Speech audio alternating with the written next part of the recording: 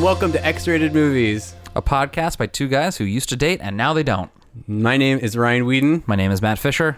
And we're here to give you a thumbs up for Press and Play. Yeah, thumb right up the old podcast keister. Boom! I hope you're ready for that. We're going to wiggle around for 45 minutes till we find that oral sweet spot.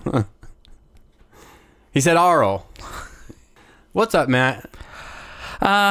Nothing. How's the new Maze Runner movie? I haven't gotten around to it yet. Oh, yeah? You haven't found a private time yet? Yeah, that's not one that I like to watch with friends, necessarily. I know it's like lights off, a lot of essential oils, candles. Soft music playing in the background. I don't know. The boys in this movie are a whole 5 years older than the first one. I know. Maybe they've aged out of your demographic. I don't even know the plot anymore. I couldn't tell you what the Scorch Trials was about. I couldn't tell you what the first one was about, and I've seen that one. Yeah, this one's called Death Cure or Cure for Death or something. I don't know. I'll get to it. I did see that it was streaming on one of the services that I subscribed to, and I almost clicked on it. I probably clicked on something smart and arty since then instead, but, you know. Who am I kidding? I probably watched Rick and Morty. That's sort of smart and arty. Yeah? Yeah. Smarty. Their homages are well played. True. And the humor is rapid fire, and being funny is hard. Yeah. Oh, my God. And, we were at that variety show last night. That's right. So I was going to say, speaking of, people who do humor and comedy as a thing, we were at the Weird and Awesome show with Emmett Montgomery every first Sunday of the month at Annex Theater. And we were there because those Conversation Pieces podcast guys made a video of us playing Heartthrob. Heartthrob, the new game from Milton Bradley where you get to pick from. Jobs of gorgeous guys. Yeah, the 4 30-somethings play a game meant for little girls, and we made a video of it. Hey, the cover says ages for all girls who like boys. Okay, well, you find one of those in the video. I mean, not to toot our own horn, but we killed it. We won. It was a lot of fun.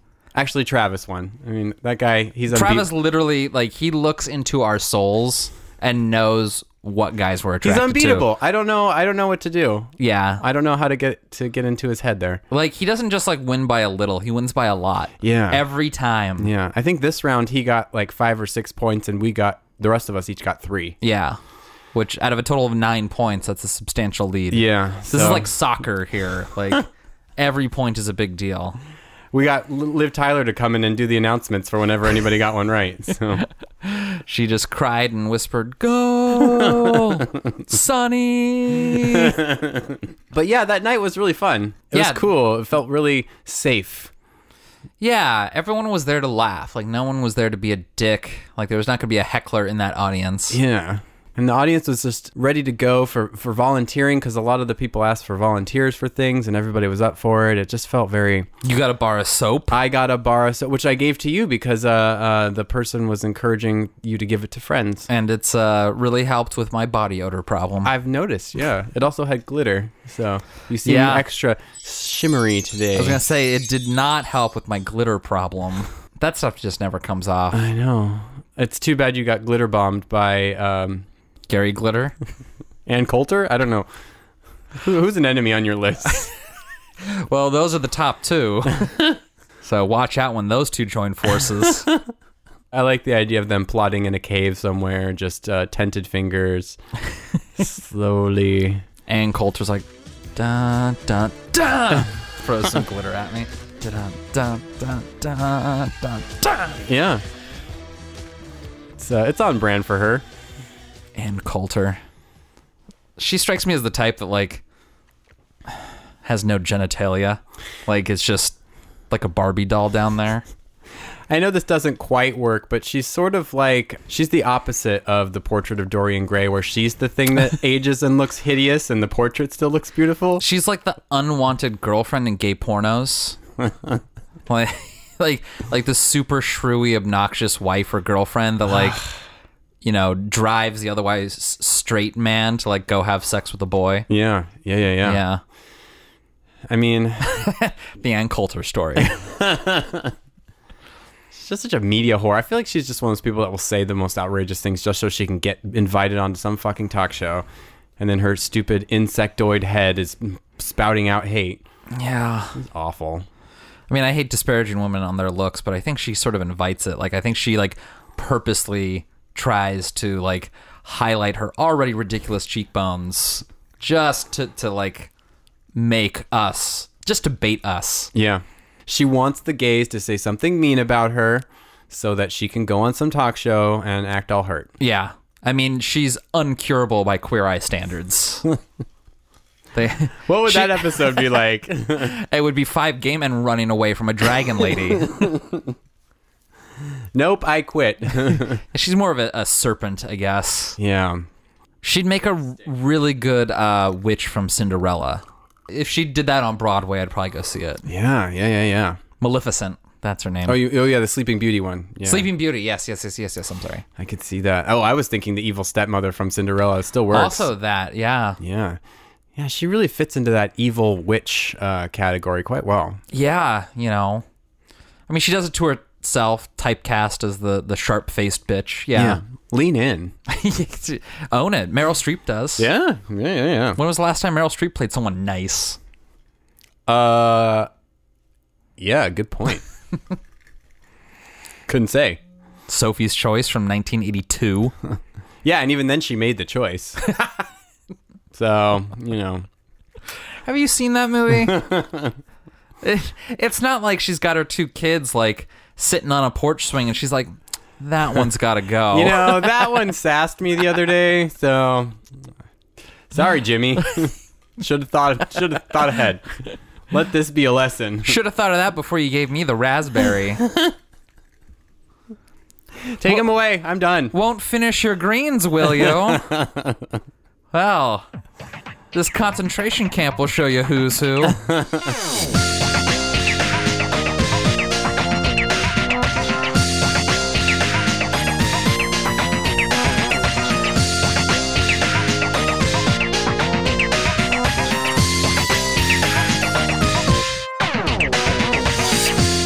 Get into this shit. Let's stop dilly-dallying. We're going to have a lot to talk about because today we're talking about the 2013 Denis Villeneuve directed Enemy. So, this is not an erotic thriller. I'm just going to come out the gates. I believe it is a thriller, just missing some of those erotic elements that we want. I think I missed the mark on that one. I mean, there's some boobies. There are some boobies. And we have like weird sort of strippers in the beginning. Yeah, I think it was erotic in my mind because when the thought of 2 Jake Gyllenhaals together, I assumed that there would be some making out or something. Maybe it was just erotic in my head. There's like that scene in the hotel room when he lifts his shirt up and it's like, keep going. But no, none of that ever happened. So it is more of like a psychological thriller, I'd say. It's like the 2 Michael Fassbenders in that Alien movie. Sure. Where they're teaching each other to play the piccolo. Yeah. Or the fife or whatever the fuck it was. Oh man, to be that fife. Yeah. So concerning Jake Gyllenhaal, you're on Team Hit It then. Yeah. Yeah? Yeah. In this movie for sure. There's been some later Gyllenhaal that I've been like, okay. But I don't know. Yeah, I'm on it in this movie. Why not? So you're into early Gyllenhaal. Yeah, Bubble Boy. Bubble Boy. I don't think I ever actually saw Bubble Boy. I don't think I did either. Was he of age? Like, can I watch it and partially lust for him and not have it be like the worst thing ever? I think he was of age in Donnie Darko, wasn't he? Potentially. I saw that movie when I was like 18. And I think that was like the last time I saw it when I was like prior to 21 years old. Yeah, I think he's pretty close to my age. I think he is my age. So. Oh, okay. So he's a little older than me. Yeah. A lot older. So you're fine. Hey, watch it. So he's my father's age. All right, that's it. Podcast over. Go to your room. You're grounded. No dessert. Okay, so no grinder for you tonight, young man. But Dad, there's some guy in town.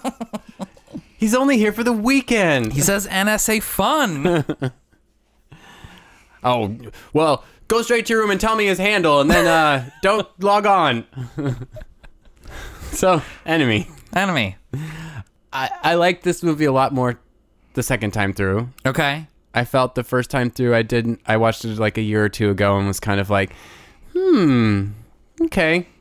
If memory serves, we talked at the top of the show once on a podcast. Yeah. Back when we did the What You Watching segment. Yeah. Yeah, and I remember being like, I like this, but I want to revisit it because there's just... I think this is actually something that is also maybe a failing of Blade Runner 2049, also directed by Denis Villeneuve, is that it's so dense and so much going on that you can't really get everything on one viewing.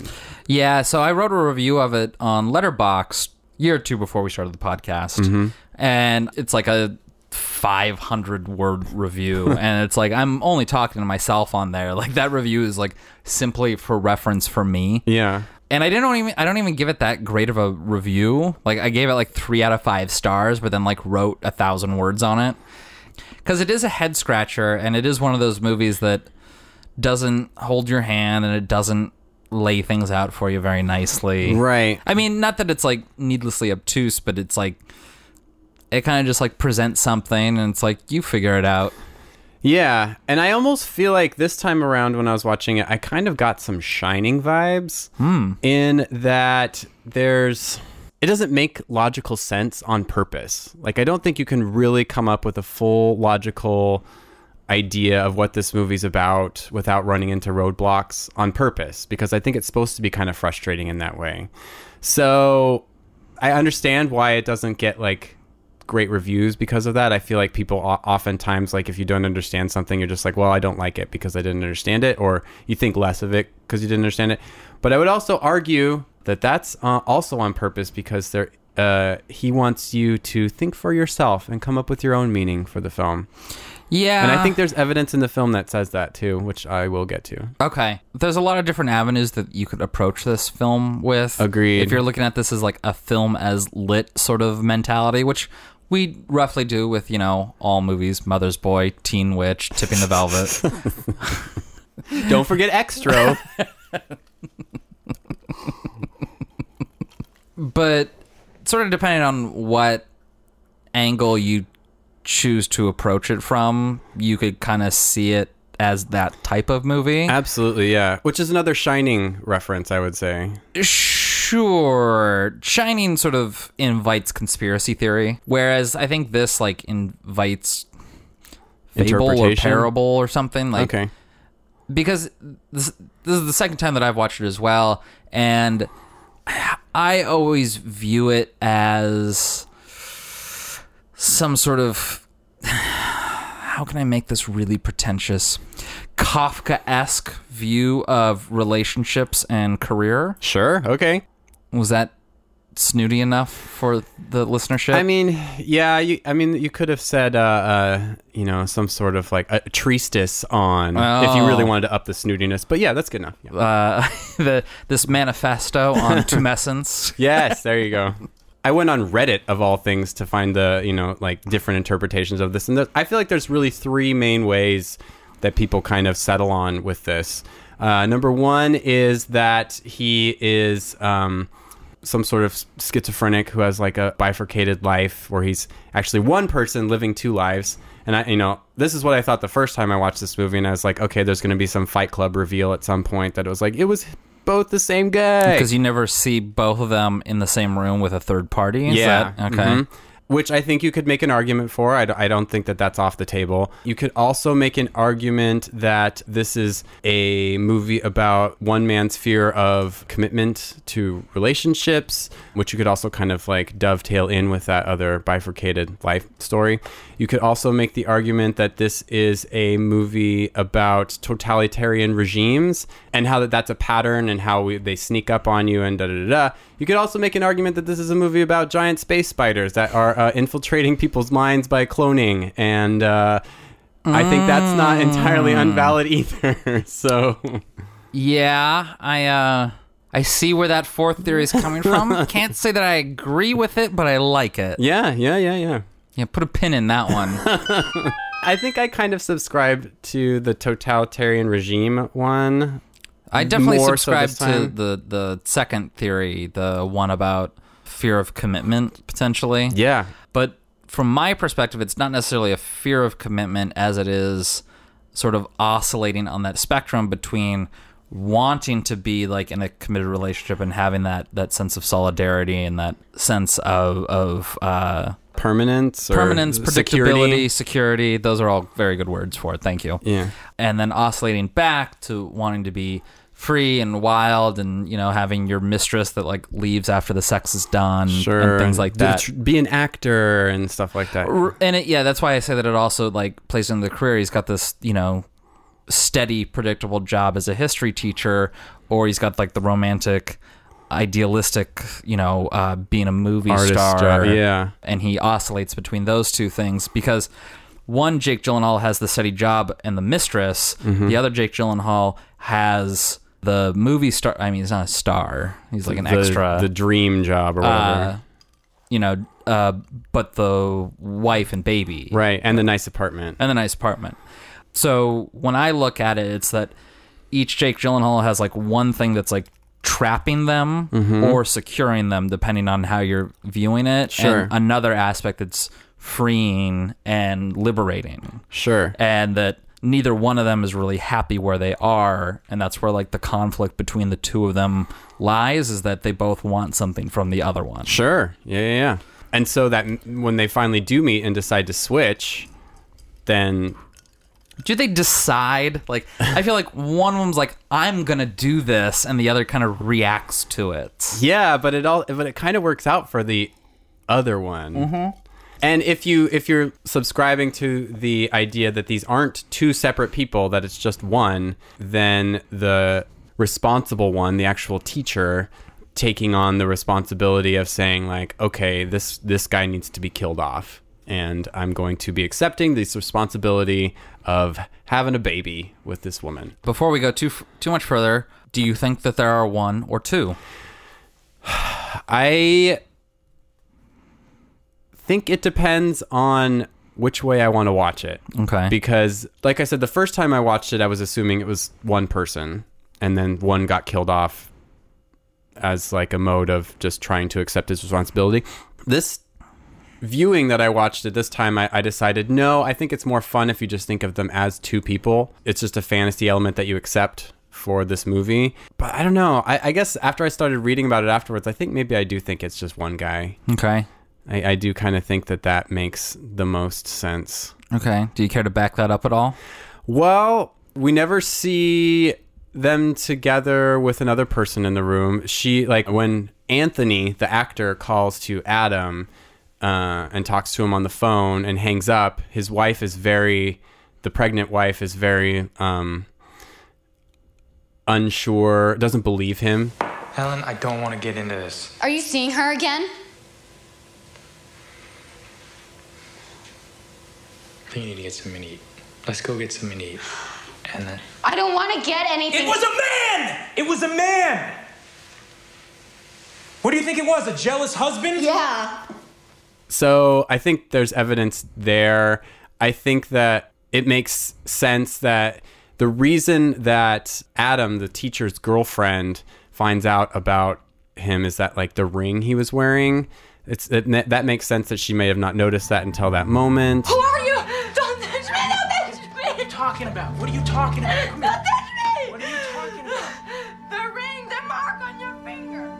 Also, the whole stuff with Isabella Rossellini as the mom, saying like the blueberries, she serves him blueberries. He says, I hate blueberries. But earlier, one of them, Anthony, like loves blueberries and puts them in his smoothie. Here. I don't like blueberries. Of course you do. And they're good for you. And also, she just sort of like combines them into one person. So I think that it's possible that he is bifurcated in his mind, but it is actually just one person. I mean, yeah, that's all fine. I want to think it's two people, but Sure. I think I'm on like the side of like one person as well. And in the instance of like the sort of tan line where the wedding ring would be, I think that it's mostly because there was supposed to be like a period where the actor Gyllenhaal wasn't seeing this mistress. And so he probably just had his wedding ring on for that time. Whereas like when he first met, the mistress, Melanie Laurent of Inglourious Bastards fame. Yeah. She's great in this too. He may have been taking it off more often, so that mark may have faded. Sure. Or that maybe his fingers weren't as fat and like he could take it off easier, or that it all those hadn't, blueberries. Yeah, it hadn't like constricted around his finger quite the same yet. Because we don't see them in the same room with a neutral third party ever, and the blueberries is a good way to sort of oscillate between like the idea that he doesn't like them, but they're really healthy for him, so that's why he eats them. Yeah. It's not necessarily out of enjoyment, but it's because he knows that there are benefits to it. And Isabella Rossellini calls him a third-rate actor at one point, and it's like... She calls the history teacher... Yeah, she's like, you should give up that career or that stupid idea of being an actor. I think you should quit that fantasy of being a third-rate movie actor. She sort of is mushing them together. Mm-hmm. They both have the same scar. Yeah, that's... I mean, how convenient is that? Do you have a scar on your chest? You do, don't you? But then the question is, we won't be jumping ahead, but like, when one of them dies tragically... Yeah.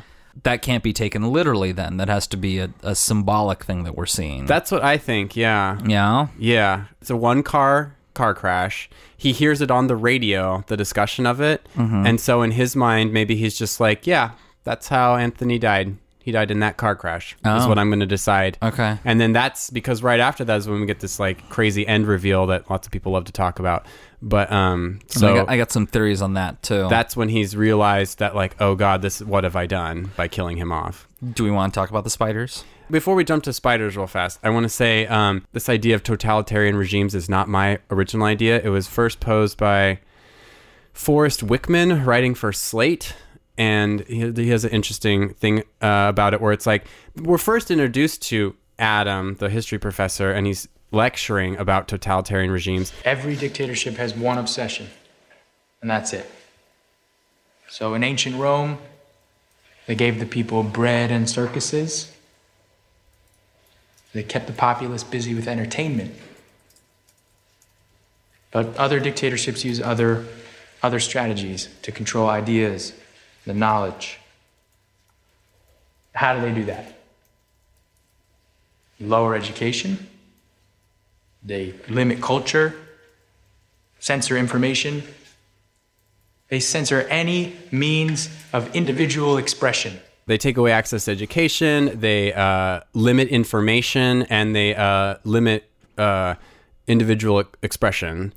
For more information, watch the final scene of Z. Yeah, there you go. No Edward Albee for us. What is another way of saying, your individual freedom is being taken away, or expression, other than finding someone who looks exactly fucking like you and like living your life? You know what I mean? Like, how creepy and weird would that be to find a twin of you living a different life? Like, you'd feel like you weren't an individual anymore, So I was thinking, like, that makes a lot of sense on this viewing too.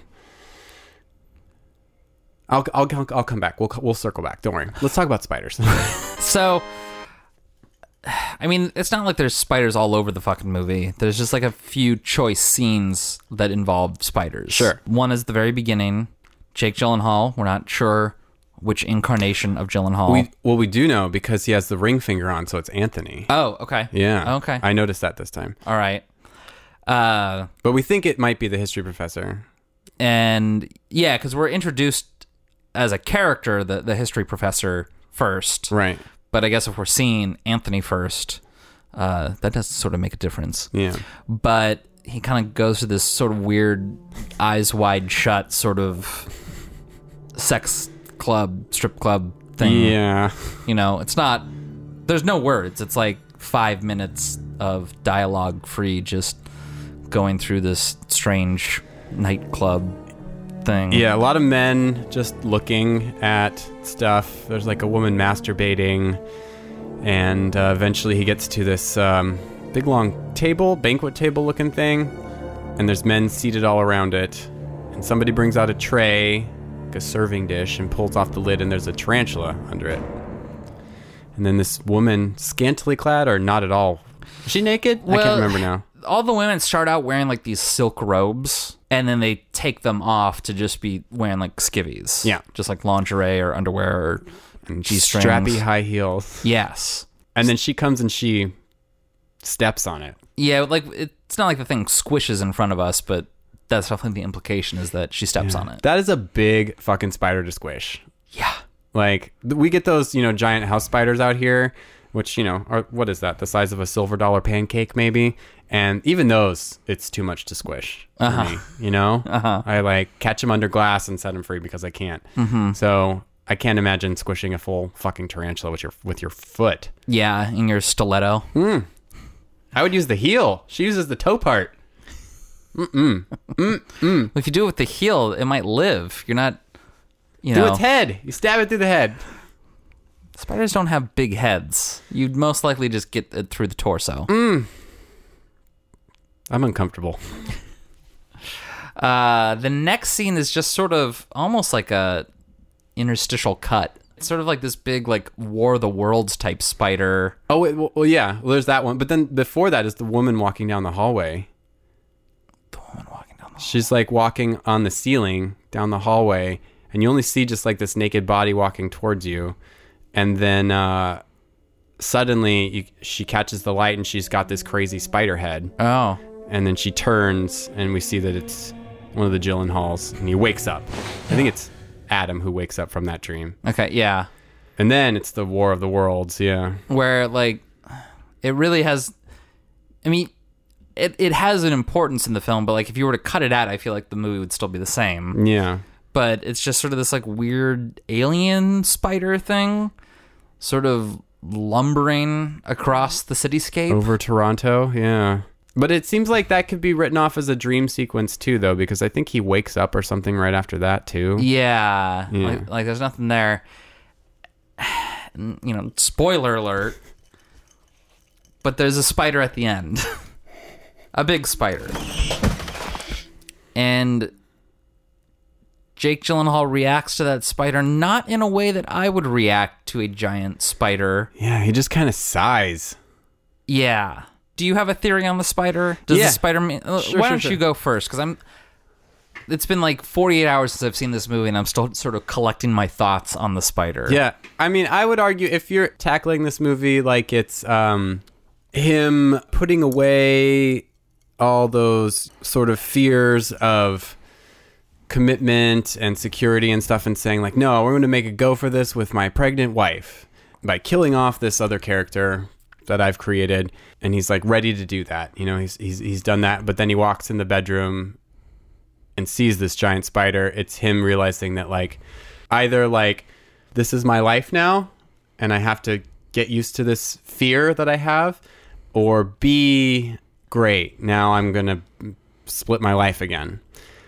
And I think spiders are a great imagery for that sort of, because, there's a whole lot of like subconscious feeling going on in this movie. And if you think of spiders, that like our fear of them is very subconscious. You know? Spiders don't, like, despite movies like Arachnophobia, spiders don't have a huge history of like harming people necessarily. Yeah. Like if you think about how many, thousands times bigger you are than one. Yeah. Like it's very irrational to be of something that small. My poop is bigger than most spiders, you know? Like also like spiders have a huge benefit as they like kill most obnoxious insects. Yeah. Like if it wasn't for spiders, we'd be overrun with flies and mosquitoes and all sorts of shit like that. Like they actually are very beneficial to like any sort of habitat. But I mean, we still have this visceral reaction to seeing one of like, ugh, it makes your skin crawl. They're super creepy looking, yeah. So I think that's sort of maybe like what he's saying there is that like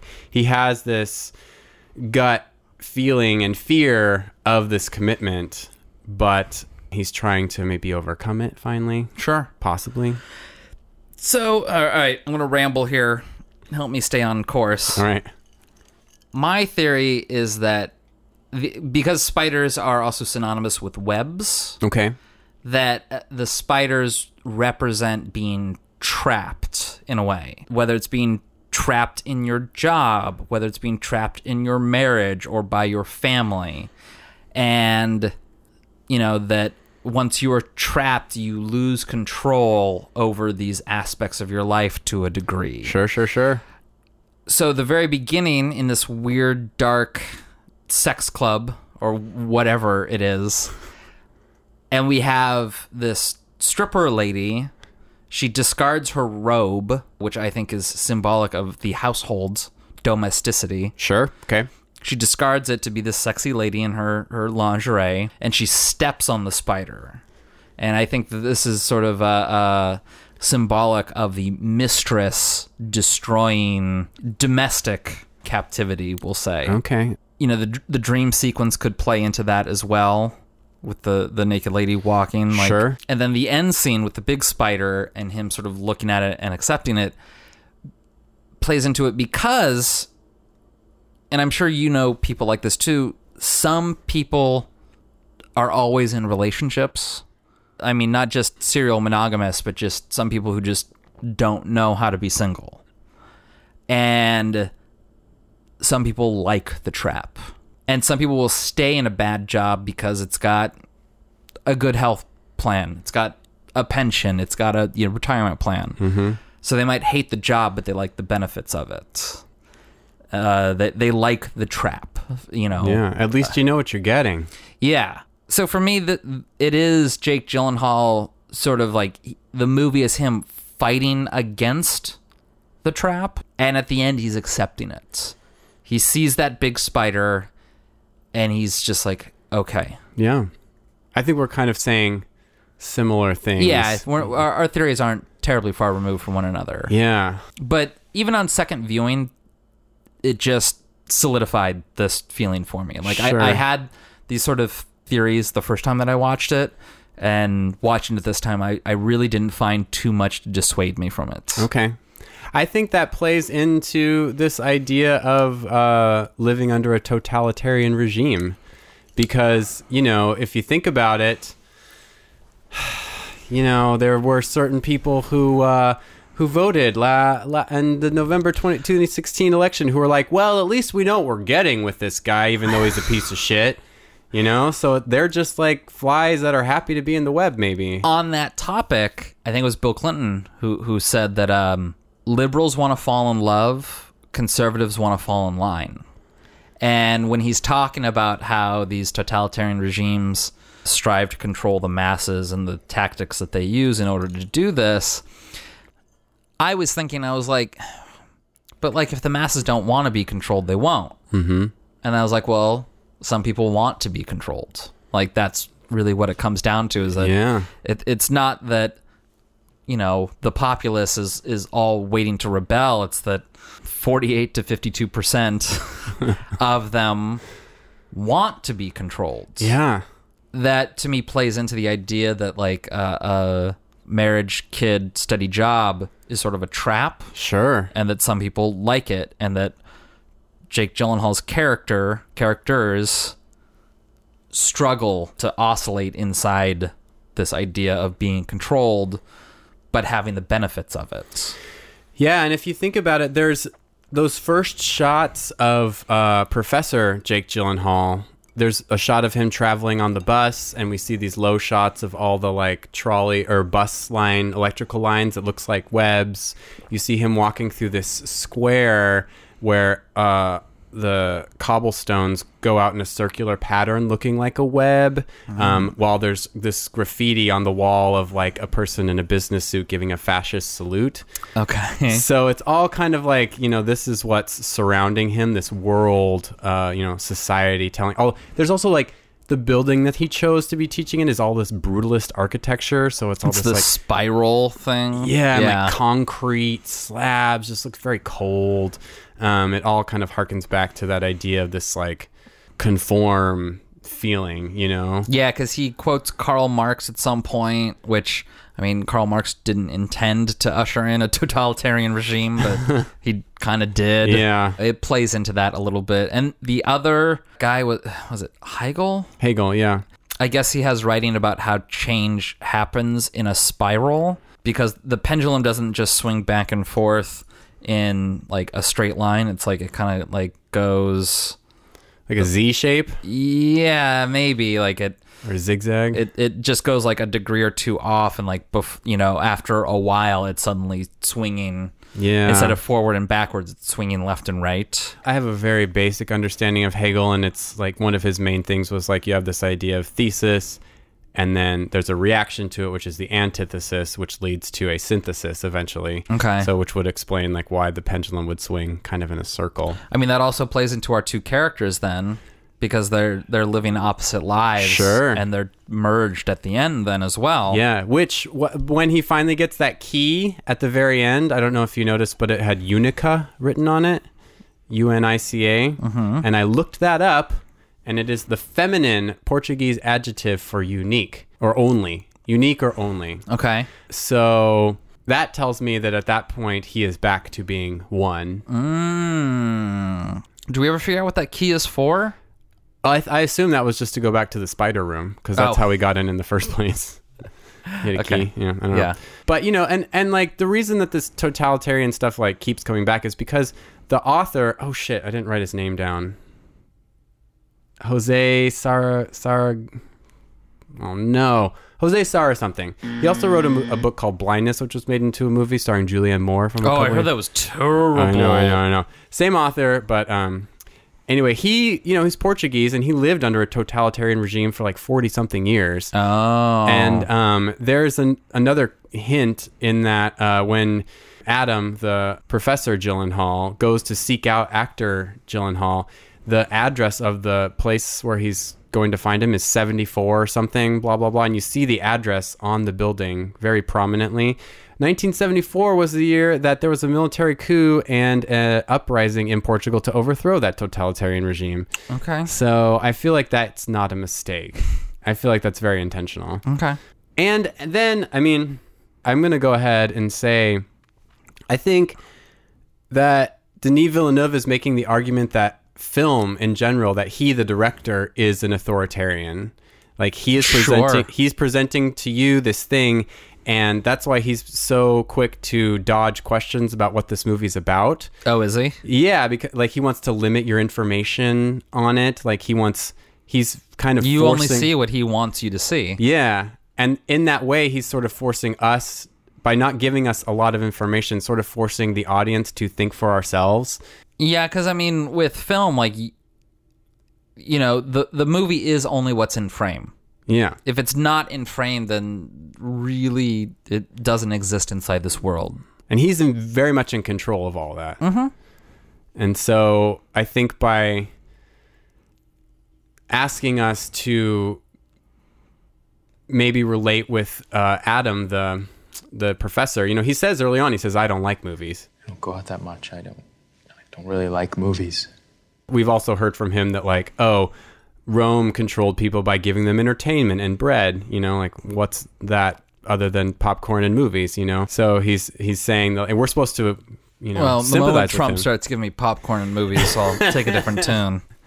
He'd make terrible movies. Come on. Oh, they'd probably be really violent, and these would be like Kim Jong-il levels. I know he loved movies, but they were bad, I'm sure.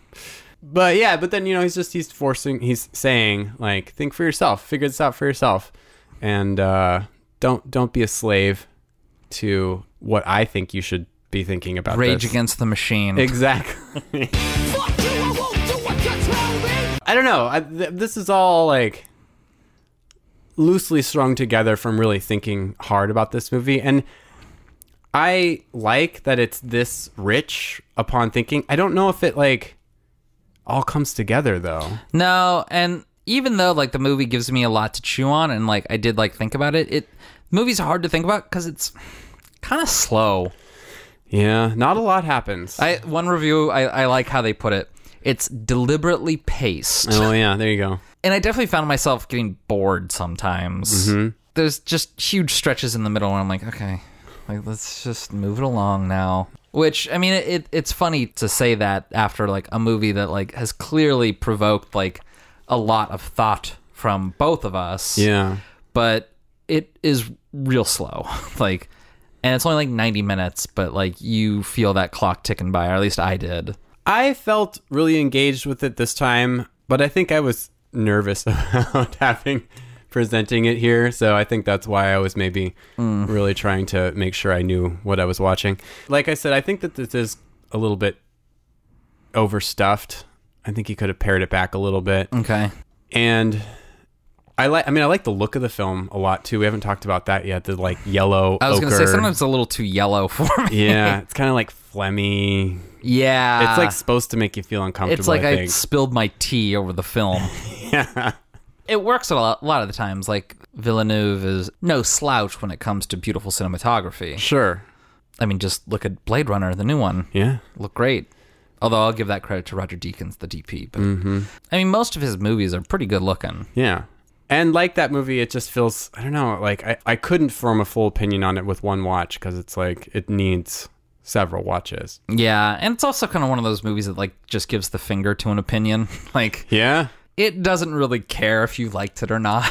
It's like, this movie's gonna be the movie it wants to be. Yeah. I like that about it. Yeah. No, in my original Letterboxd review, like I definitely said like I look forward to seeing this movie. I still think I only give it like 3 out of 5 stars. But like in 3 or 4 years, if I had to watch it again, I'd be fine with that. Yeah. It almost feels more interesting like from an academic level, like if you're teaching somebody about like, here's what a theme is, you know? Like it almost feels like something that would blow a teenager's mind if you were using it to teach somebody, but like yeah, it's not something I'm like, oh, I can't wait to put Enemy on again. Yeah, you know, double feature, Enemy, Sacrifice. There's your Friday nights. I did buy this one, so come on over, kids. I've got bread. I can't wait for movie marathon at the Whedon House. Enemy, You Only Live Twice, House of Versace, You'll be happy to know I bought Basic Instinct. Rock and Rule. So Oh, basic. Okay, well, you got one crowd pleaser in there. We're gonna do an all freaking night at Ryan Whedon's house. If I was teaching a film as lit class, I'd be like, all right, watch this.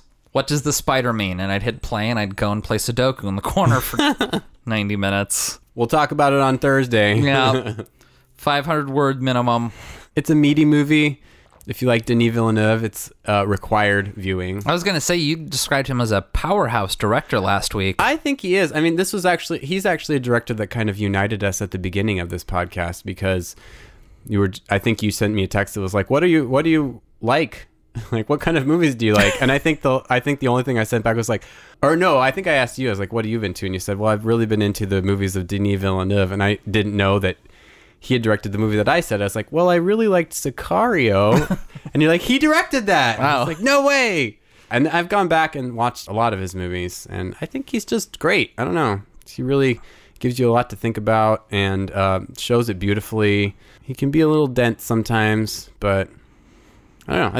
I think he's going to go down as one of the better directors of the last 10, 20 years for sure. I agree with you. Like, I feel at this point he has enough strong films under his belt that he will at least be seen as a titan for a decade or so. Like, when people look at the aughts or the teens, he'll be seen as sort of one of the big directors at that time. You know, the way that, you know, William Friedkin still made great movies after the 1970s, but like when we think of him, we think of Exorcist, we think of French Connection, and you know, if you're a film buff, you think of Sorcerer. Sure. You know, you don't necessarily think of the movies he did afterwards, even if they are good. Like To Live and Die in LA is a great movie. We both like Killer Joe. You know, he's got a handful of other good movies too. Yeah. We just don't think of it. Like when we think of William Friedkin, we think of the 1970s. Same with like Peter Bogdanovich or someone like that. Like there's just like a specific era that we think of. And I think that with the teens, Denis Villeneuve will be seen as like one of those great directors, at least from that era. I agree.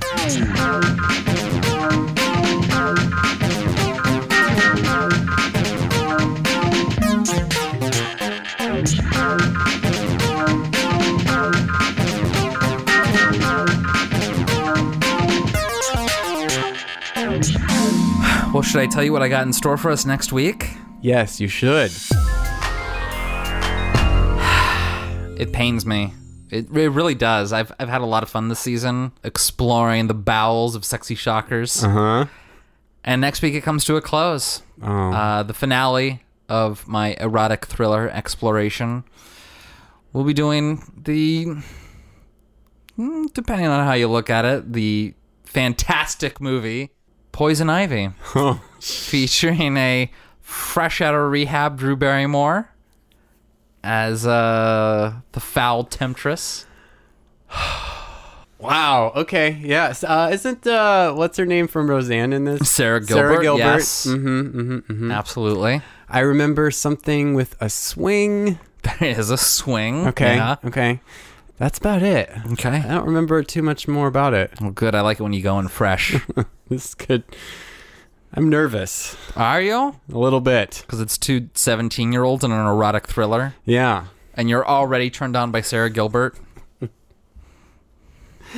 I regularly fap to Roseanne. Whatever characters on screen. Yeah. Any of them. The whole cast. Oh, Laurie Metcalf. Anyway, Next week, Poison Ivy. looking forward to it. All right, let's plug our junk. Get the fuck out of here. Yes, please. Rate, review, subscribe. Apple Podcast, Stitcher, wherever you get your podcasts. We'd love to hear what you think of us in word form. You can also follow us on Twitter. That's at XRatedMovies. Lots of fun stuff there. We tweet. We tell you what's coming out. Yeah, sometimes you hear saucy details about my public blowjob. So that's always fun. Everyone wants to hear those. Follow us on Facebook at Rated X Movies. There's videos and stuff. You know, you know how Facebook works. By the way, shout out to Travis Wellborn. No. A fellow non-salted caramel lover. Thank you, Travis. Thank you. He didn't get to vote in that online poll either, so That's because he doesn't follow us on Twitter, apparently. I think it was just because, voter registration was... Oh, yeah, it's he real was hard. purged from the rolls because he hadn't voted in an online poll in a while, so not very fair. And there wasn't a same day of registration. It's clear voter suppression. Anyway, you can also send us an email if you like. It's x.rated.movies@gmail.com. And go to our website, xratedmovies.com. It's got literally everything we've ever done, ever. And it's looking really, really nice these days. Thanks for keeping that up, Matt. Yeah, you're welcome. You can see Ryan's picks all on one page, and you can see some better picks on another page. How dare you? I think that's it. Okay. We'll see you next week then for Poison Ivy. Sounds good. Bye.